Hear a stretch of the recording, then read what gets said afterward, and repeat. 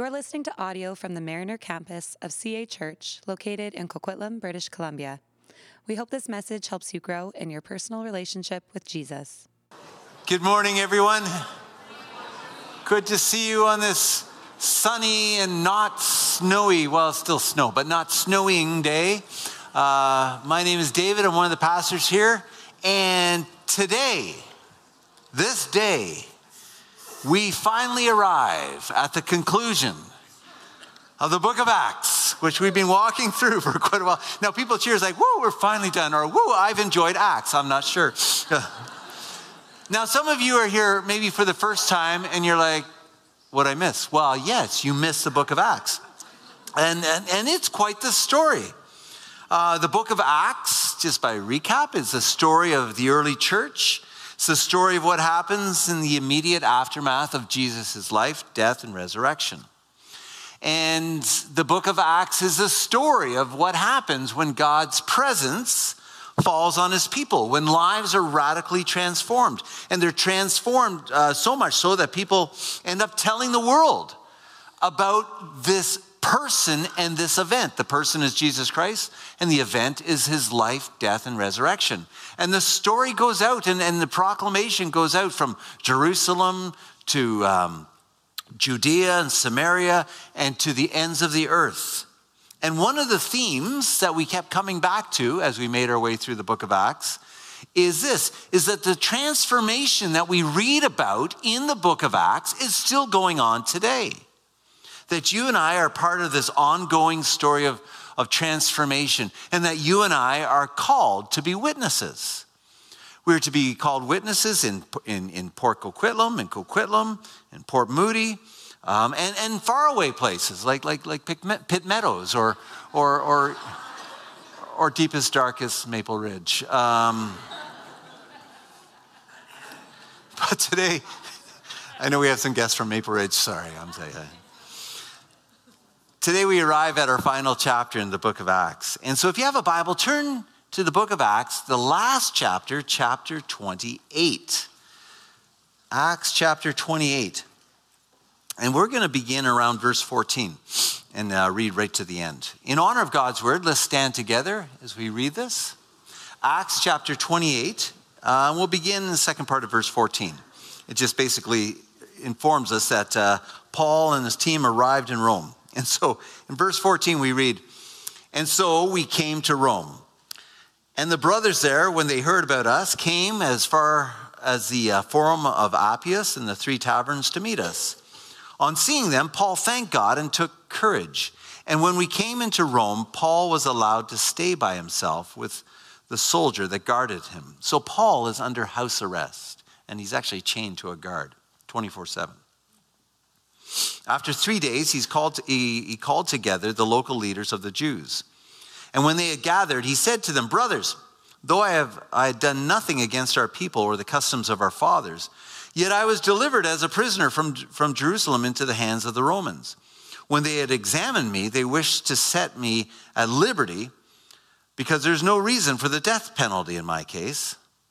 But because the Jews objected, I was compelled to appeal to Caesar, though I had no charge to bring against my nation. For this reason, therefore, I've asked to see you and speak with you, since it is because of the hope of Israel that I'm wearing this chain." And they said to him, "Well, we've received no letters from Judea about you, and none of the brothers coming here have reported or spoken any evil about you. But we desire to hear from you and what your views are. For with regards to this sect," meaning Christianity, "we know that everywhere it is spoken against." When they had appointed a day for him, they came to him at his lodging in great numbers. From morning until evening, he expounded to them, testifying to the kingdom of God and trying to convince them about Jesus, both from the law of Moses and from the prophets. And some were convinced by what he had said, but the others disbelieved. And disagreeing among themselves, they departed after Paul made one statement. "The Holy Spirit was right in saying to your fathers through Isaiah the prophet, quote, 'Go to this people and say, you will indeed hear, but never understand. And you will indeed see, but never perceive.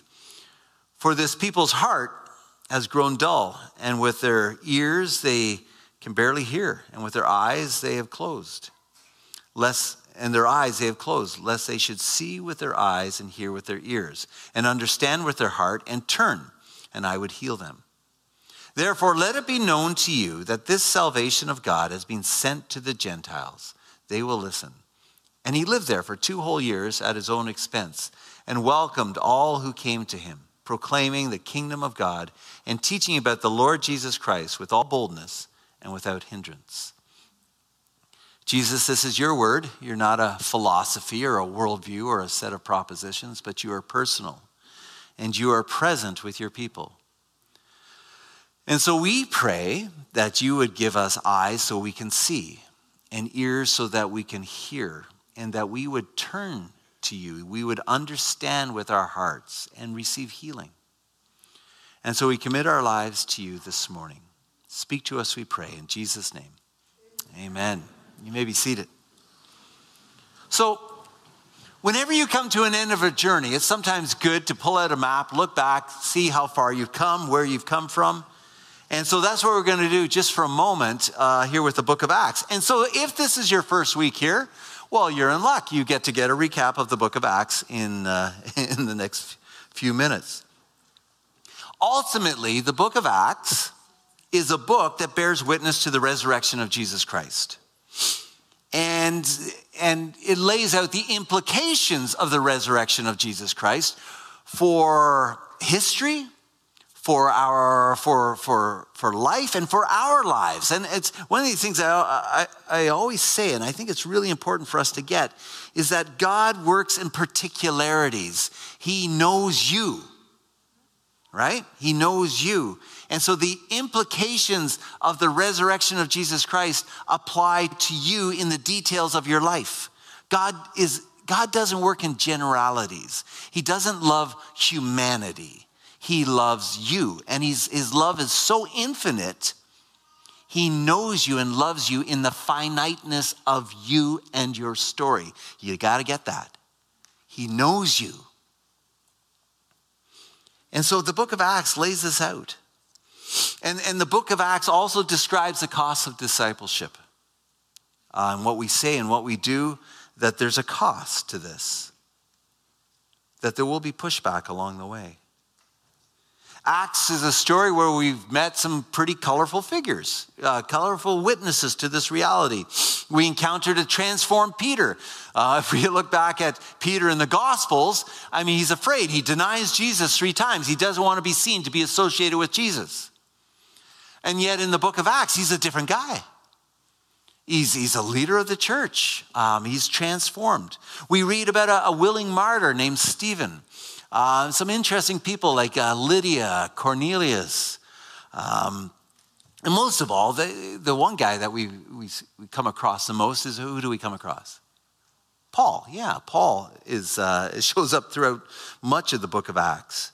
And Paul's an interesting guy because he went from being the guy who persecuted the early church to being the guy who's bearing witness to the reality of Jesus Christ to the world. And what makes Paul a remarkable figure is his tenacity. And the reality of Jesus has such a hold on his life that he can't help himself but proclaim who Jesus is. He tells people about Jesus despite the hardships that he endures. And if you want to know about his hardships, read the book of Acts. Even in Acts 28, we didn't read this part, but even prior to the arriving in Rome, just in this chapter, Paul gets shipwrecked and bitten by a poisonous snake. So that's like a little window into the life of Paul. It's a tough life. But Paul's also a guy who literally keeps an open door so he can proclaim the truth of Jesus to anyone. He lives out the life of Jesus. He loves his neighbor. He loves his enemies. And for Paul, nothing gets in the way of this singular focus that he has to proclaim Jesus. Even the awkward fact that Paul is continuing to tell people about Jesus while chained to a Roman soldier 24/7, which, is a little bit awkward. Through this, Paul suffers well. He does not shirk from his calling. And this brings us to our passage this morning. Here at the end of all things, Paul is under house arrest in Rome. And even in these last few verses, we get the whole vision of the book of Acts. Paul's still telling people about Jesus. He tells the Jews, a group of Jews that come to visit him. He's telling Gentiles. We read that among the Jews, some were convinced, and yet some refused to believe. And that resonates because for me, for a long time in my life, I was one of those guys who refused to believe. I was an atheist. I had no interest in God. And so people told me about God, told me about Jesus, but I had no interest in believing until I was convinced. Now, I'm just going to time out for a second because I just want to say some of you guys are here. Some of you are here this morning and you're not convinced. You're not convinced on Jesus. You're not convinced on any of this stuff. You're not really convinced on the Bible. And I just want to say you are so welcome here. You're welcome here because you need to come here and bring all your doubts, all your questions, and just lay them out. And so don't for a moment feel, oh, I don't belong here because I don't really believe, I'm not there yet. That's okay. It's totally okay. And I hope you ask questions. Because doubt lies behind faith in so many ways. You have to actually get there through doubt. Like I had lots of questions. And I would fire questions at my friend all the time. So if that's where you're at, you need to know that you're totally welcome here. Now I want to bring your attention to the last thing we read in the book of Acts. We read these words. Paul lived there for 2 whole years at his own expense and welcomed all those who came to him proclaiming the kingdom of God, teaching them about the Lord Jesus Christ with all boldness and without hindrance. And on one hand, that's a remarkable picture of faithfulness. But on the other hand, is it just me or does this seem like a pretty abrupt ending? Like I read this and I remember I was talking to somebody this week and they said when they were young, they read the book of Acts and they got to the end of the book of Acts. It's like, what? Is that it? It reminds me of a movie Karen and I were watching a couple weeks ago. It's this artsy film that we wouldn't otherwise watch, except John Hawes says it's really good. We need to watch it. And so like, fine, we'll watch it. They're all speaking Irish, so it's hard to understand. But apparently John understands, yeah. And we watched the movie and we're like, you know what? This isn't so bad. It's actually a really interesting story, some interesting characters, and it was kind of moving along. We're like, this is good. And then it ended. And Karen, we were looking at each other like, is that it? What? And so then we thought, well, maybe it's like one of those Marvel films. We'll just scroll through the credits and maybe there's one more scene that's going to make sense of everything. But no, there was no final scene. And the thing is, the book of Acts is kind of like that. It kind of leaves us hanging with so many unanswered questions. The obvious question is this: what happened to Paul? Like, what happens? And Luke, who's a master storyteller, he leaves this detail unanswered. I mean, he could have just added one line. He could have said, he was teaching about the Lord Jesus Christ with all boldness and without hindrance until the day that he died. The end. Okay, that would have brought some kind of conclusion. But it's unfinished. So why does Luke leave the book of Acts in such an unfinished way? Well, there's a couple ideas. It could be that he wrote, and when he finished writing, the story was unfinished. Paul was still in jail. He's still under house arrest and waiting for Caesar. It is a hearing with Caesar. And that's how the book ends. So Paul's still in prison. And so that's where it ends. Could be that. A more likely possibility is that it's during this first imprisonment that Paul experienced in Rome, which was essentially house arrest, chained to a soldier. And it was during this time Paul wrote some significant books that we have in the Bible: Philippians, Ephesians, Colossians, Philemon. But that he was eventually acquitted. And that kind of shows up in the passage. He said there wasn't much of a charge against him. So he was acquitted.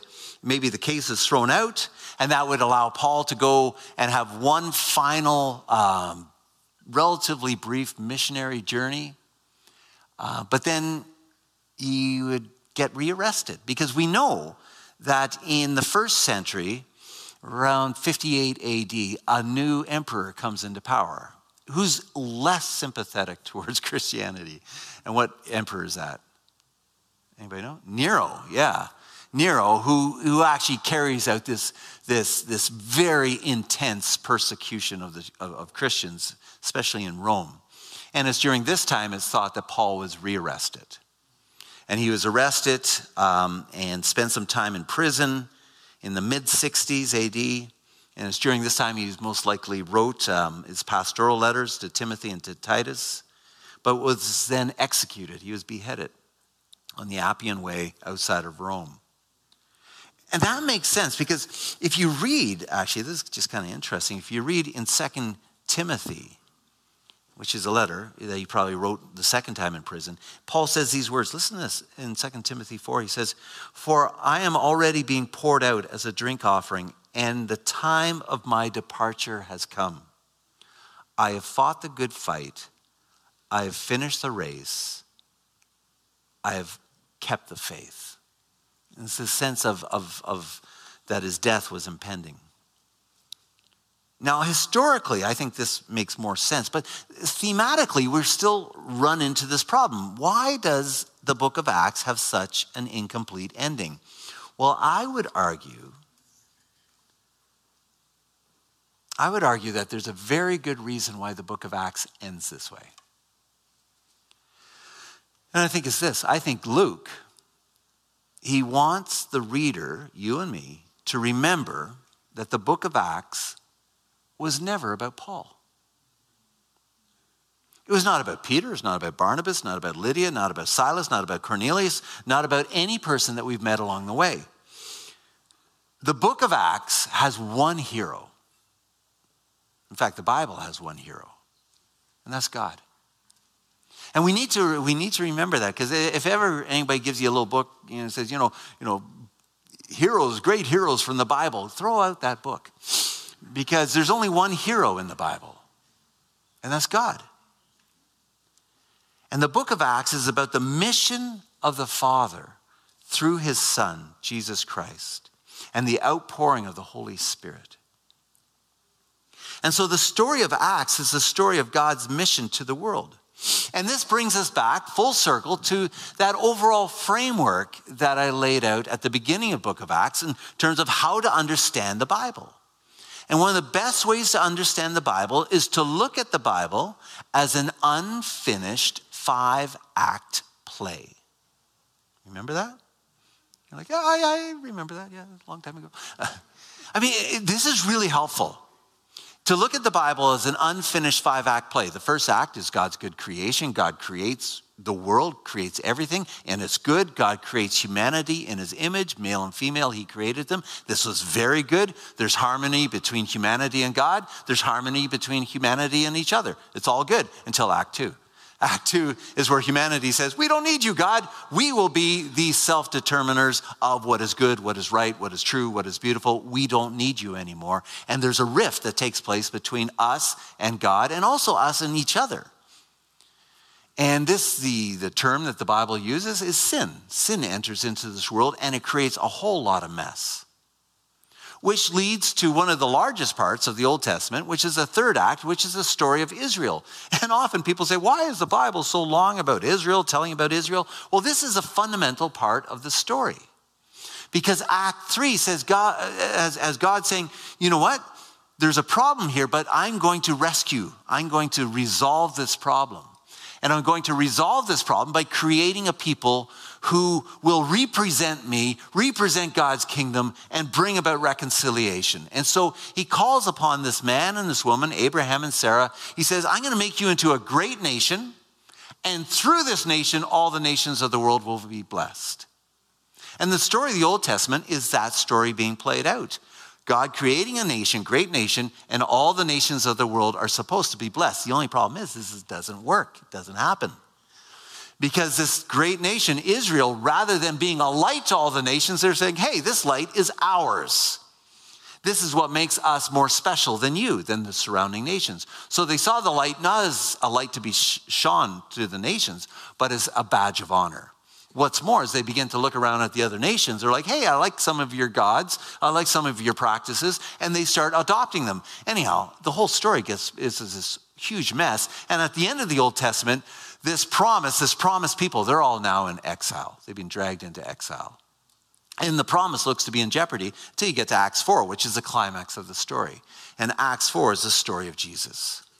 Who he is, his life, his teaching, his cross, his resurrection. It's the climax of the story. God sent his son to become incarnate, a human being, to enter into the mess of this world and to rescue us out of our sin and our separation, to establish his kingdom here on earth, a kingdom of love and peace and reconciliation. Jesus is the true Israel, and he succeeds where the nation of Israel fails. And he dies a death that we should have died so that we could live. But wonder of wonders, he's raised from the dead. He's raised back to life. And this brings us to the last act, which is the story of the church, the fifth act. And it is in the book of Acts where the plan of the Father is being fulfilled. Because of Jesus, the early church receives God's very presence, the Holy Spirit, to carry out the work that we're called to do. And so then you get to Acts chapter 28, and we arrive at this unfinished, dangling ending. And I think for Luke, this is completely intentional. Why? Because he's reminding us something. The story is not finished yet. The story is not finished yet. That you and I are invited to carry out God's story for the world. You and I are invited into something much, much bigger than ourselves. If you're a follower of Jesus Christ, you are invited into carrying out the final part of this story. And Luke knows that. And it's a personal invitation. And we are to live this out in the specifics of our day-to-day life. You and I are commissioned to finishing out the unfinished story of Acts. Does that make sense? I find that unfinished five-act play so helpful in order to understand the Bible. So I think we're left with a few challenges. And I just want to conclude our time by looking at a few challenges that I think come out of this study in our book of Acts. First challenge, we're challenged to have courage. We're challenged to have courage to take up the mantle, to follow in the footsteps of those who went before us and become witnesses to Jesus in our world. Now, it's not going to be easy. You and I will get no shortage of pushback for doing this. Now, I know this. I know you're going to get some pushback. If you're a witness to the reality of Jesus, you will get pushback. And I know that because I was one of those guys who pushed back. I hated Christians. And when I encountered them, I pushed back. And I pushed back hard. Now, again, I'm so thankful that a friend of mine persevered. And he didn't give up on me. He had every reason to give up on me, but he didn't. And so much fun. I think I told you this before, but I still remember being down in the States at this church, and this friend who led me to Jesus. That was his home church, and an old lady came up to me. She goes, "Are you David Wood?" I'm like, "Yeah." "Oh, I had heard about you." "Oh." And I said, "Well, what do you mean?" She goes, "You're Canadian, right?" I said, "Yeah." "You lived in China?" "Yeah." "Oh, yeah. You are not a very nice guy." And I'm like, "I'm right here." She goes, "Oh, we prayed for you. We got letters and we heard all about you." I'm like, "Well, thanks for praying, I guess." But he could have given up on me. But he's sending letters back to this. Pray for the David Wood, this unregenerate, horrible Canadian, Oh. But you know what? You and I, we have people in our lives that we need to reach out to, right? You know, though, you're picturing their name, their faces, right? You and I, we need to persevere. Because here's the reality. Where are they going to go? If Jesus has the words of eternal life, and our lives only work insofar as they're connected to Jesus, where else? How else are they going to live? Our lives will only flourish when they're connected to the author of life, right? And so we need to be courageous in this one. Secondly, we need to be clear in our witness. Do you know what you believe? Do you know what you believe? I often hear people say, because of the reality of Jesus Christ, because Jesus is who he is, nothing else matters, just Jesus. Because Jesus lived and he died and he rose again, nothing else matters. Our lives are just to be pointed to Jesus. And I would disagree. Because of the reality of Jesus Christ, it's not that nothing else matters. Because of the reality of Jesus Christ, everything else matters. The reality of Jesus affects everything. It affects how we shop. It affects how we do science. It affects how we see ourselves as embodied male and female. It affects the dignity, how we see the dignity of our humanness in a culture of death. It affects everything. And so we need to know that. We need to explore, how does the reality of Jesus Christ affect my day-to-day life? And I'll tell you, some of you guys are in business. Some of you, every day, you're in retail. And I bet on Sunday morning, Jesus makes sense. Monday morning, it's a little more foggy. Right? Because your whole world's different. Some of you are doing business overseas. Some of you are, and how do I live my life as a Christian when I'm expected to bribe in order to do business? Like, these are real questions. So how does the reality of Jesus affect the other 6 days of the week? This is important. Do you know how your faith intersects with every aspect of reality? Because if Jesus is the truth, he means he's the truth for everything. So how does our faith intersect with this? This is really important. And part of our job as a church is to equip you to think Christianly about all of reality. And this is not going to be easy. I was talking to a couple guys this week. We're talking about business. These guys are both business guys. And we're just saying, you know what? Some of the challenges in business and being a Christian are real. And so we're going to try to organize a group that meets together regularly of business women, businessmen, to do these things. This is really important. Thirdly, we are challenged to create space for people to ask serious questions about faith. Yes, that's what we have to do. I know. But you need to know we're committed to this.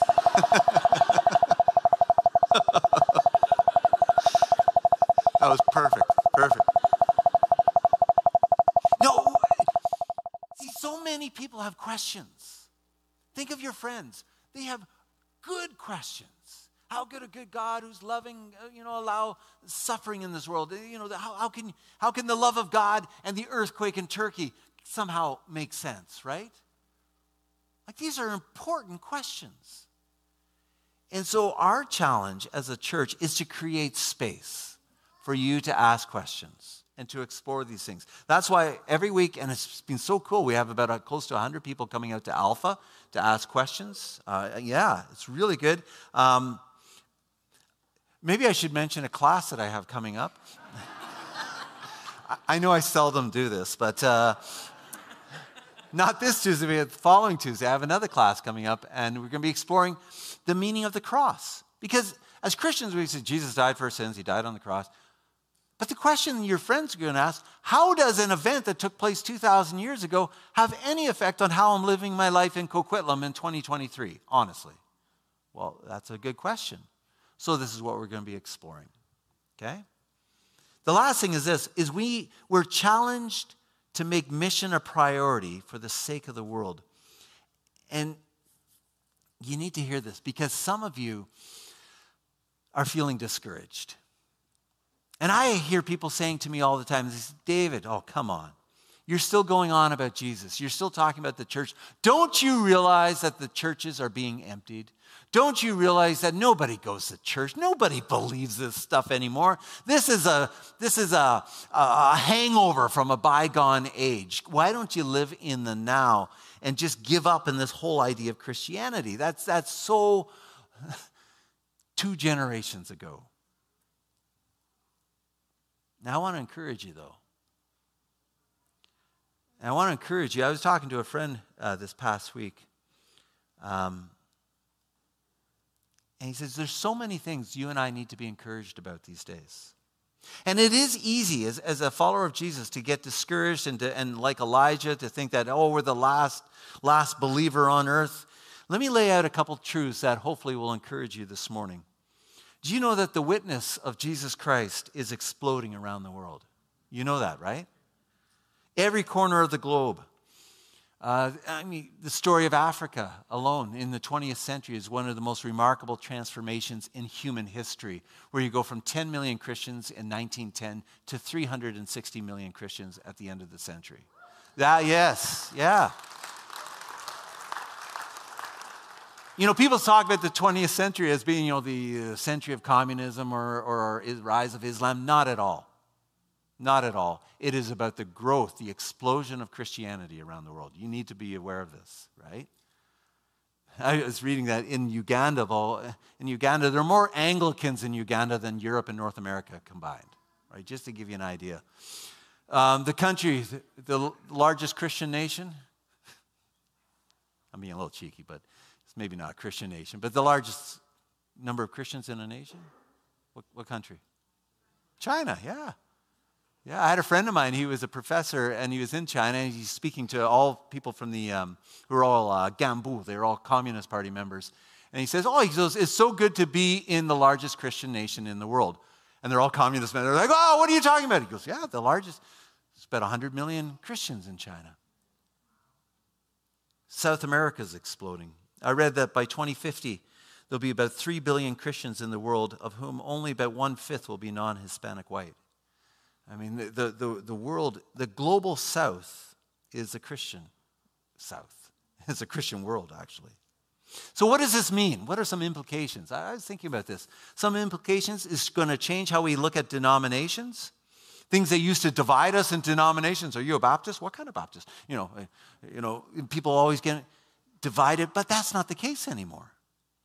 If you go to many places, if you go to Nigeria and you say, are you evangelical, Catholic, or charismatic? They'll say, yes. I am.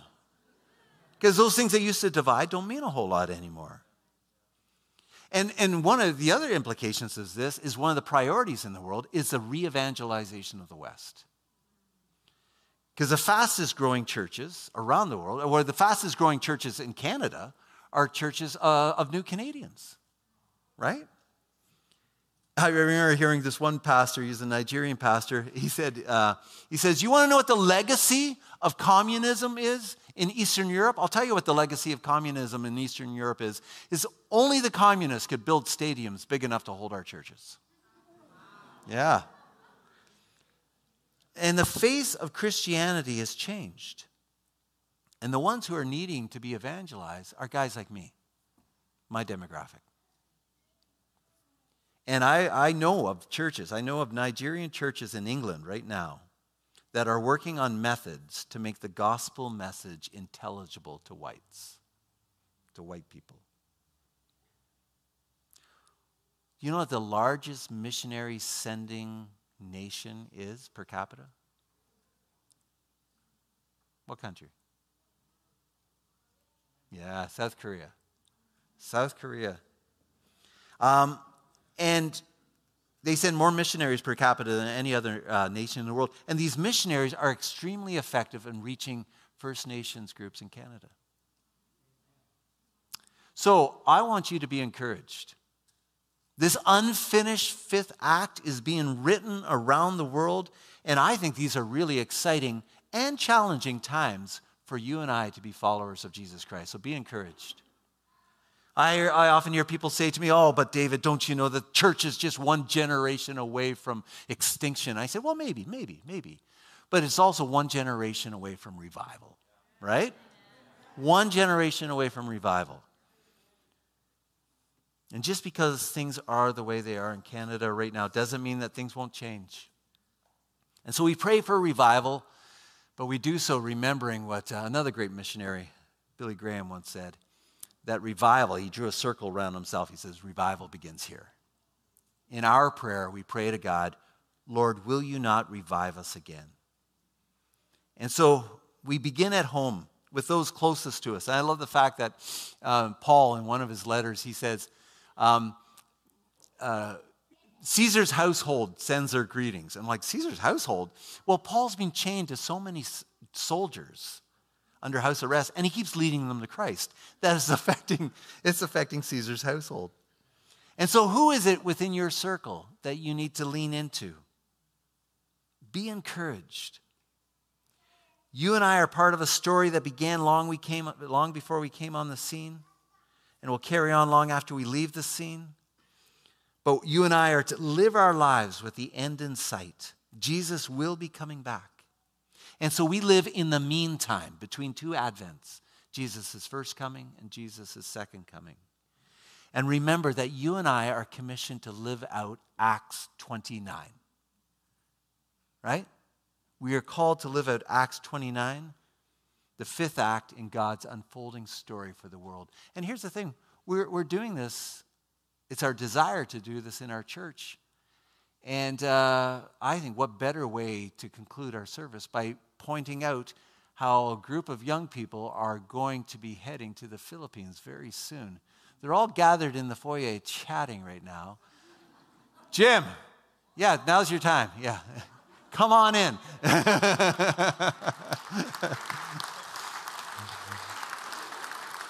I'm going to invite up Pastor Marty. She's going to talk about this. Yes, the whole missions team. You guys were so on it in the first service. Yeah, what happened? Come on up. Let's give them a round of applause. Yeah, that's good.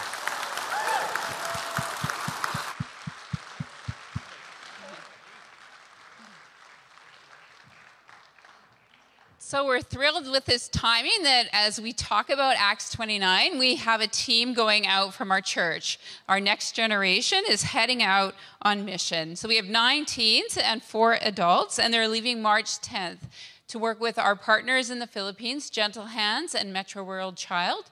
The first part of their trip, they'll be working in an orphanage with 100 kids. They'll be teaching about the Bible, spending time with the kids, doing things like sports and dance, and then encouraging the staff.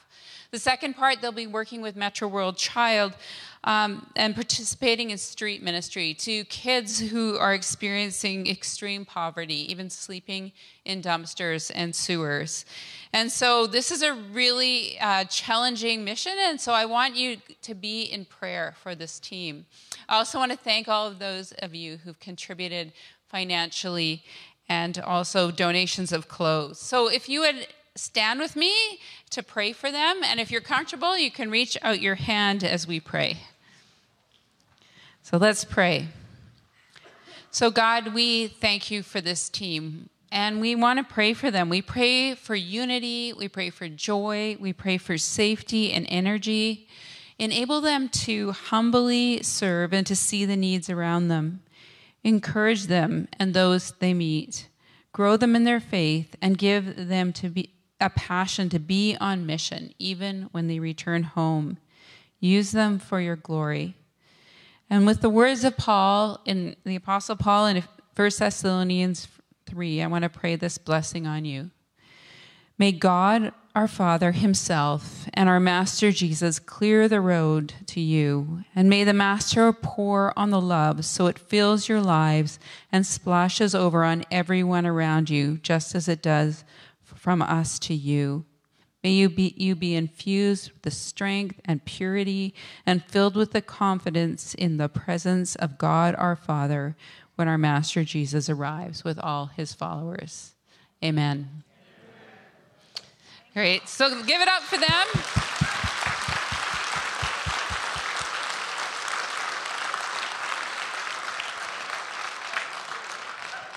And join with us as we worship in our final song. Thanks for listening to this message. If you've been listening to our sermons, but you're not a part of a church community, we would love to have you join us. You can go to cachurch.ca to find out more about getting involved in the life and mission of CA Church.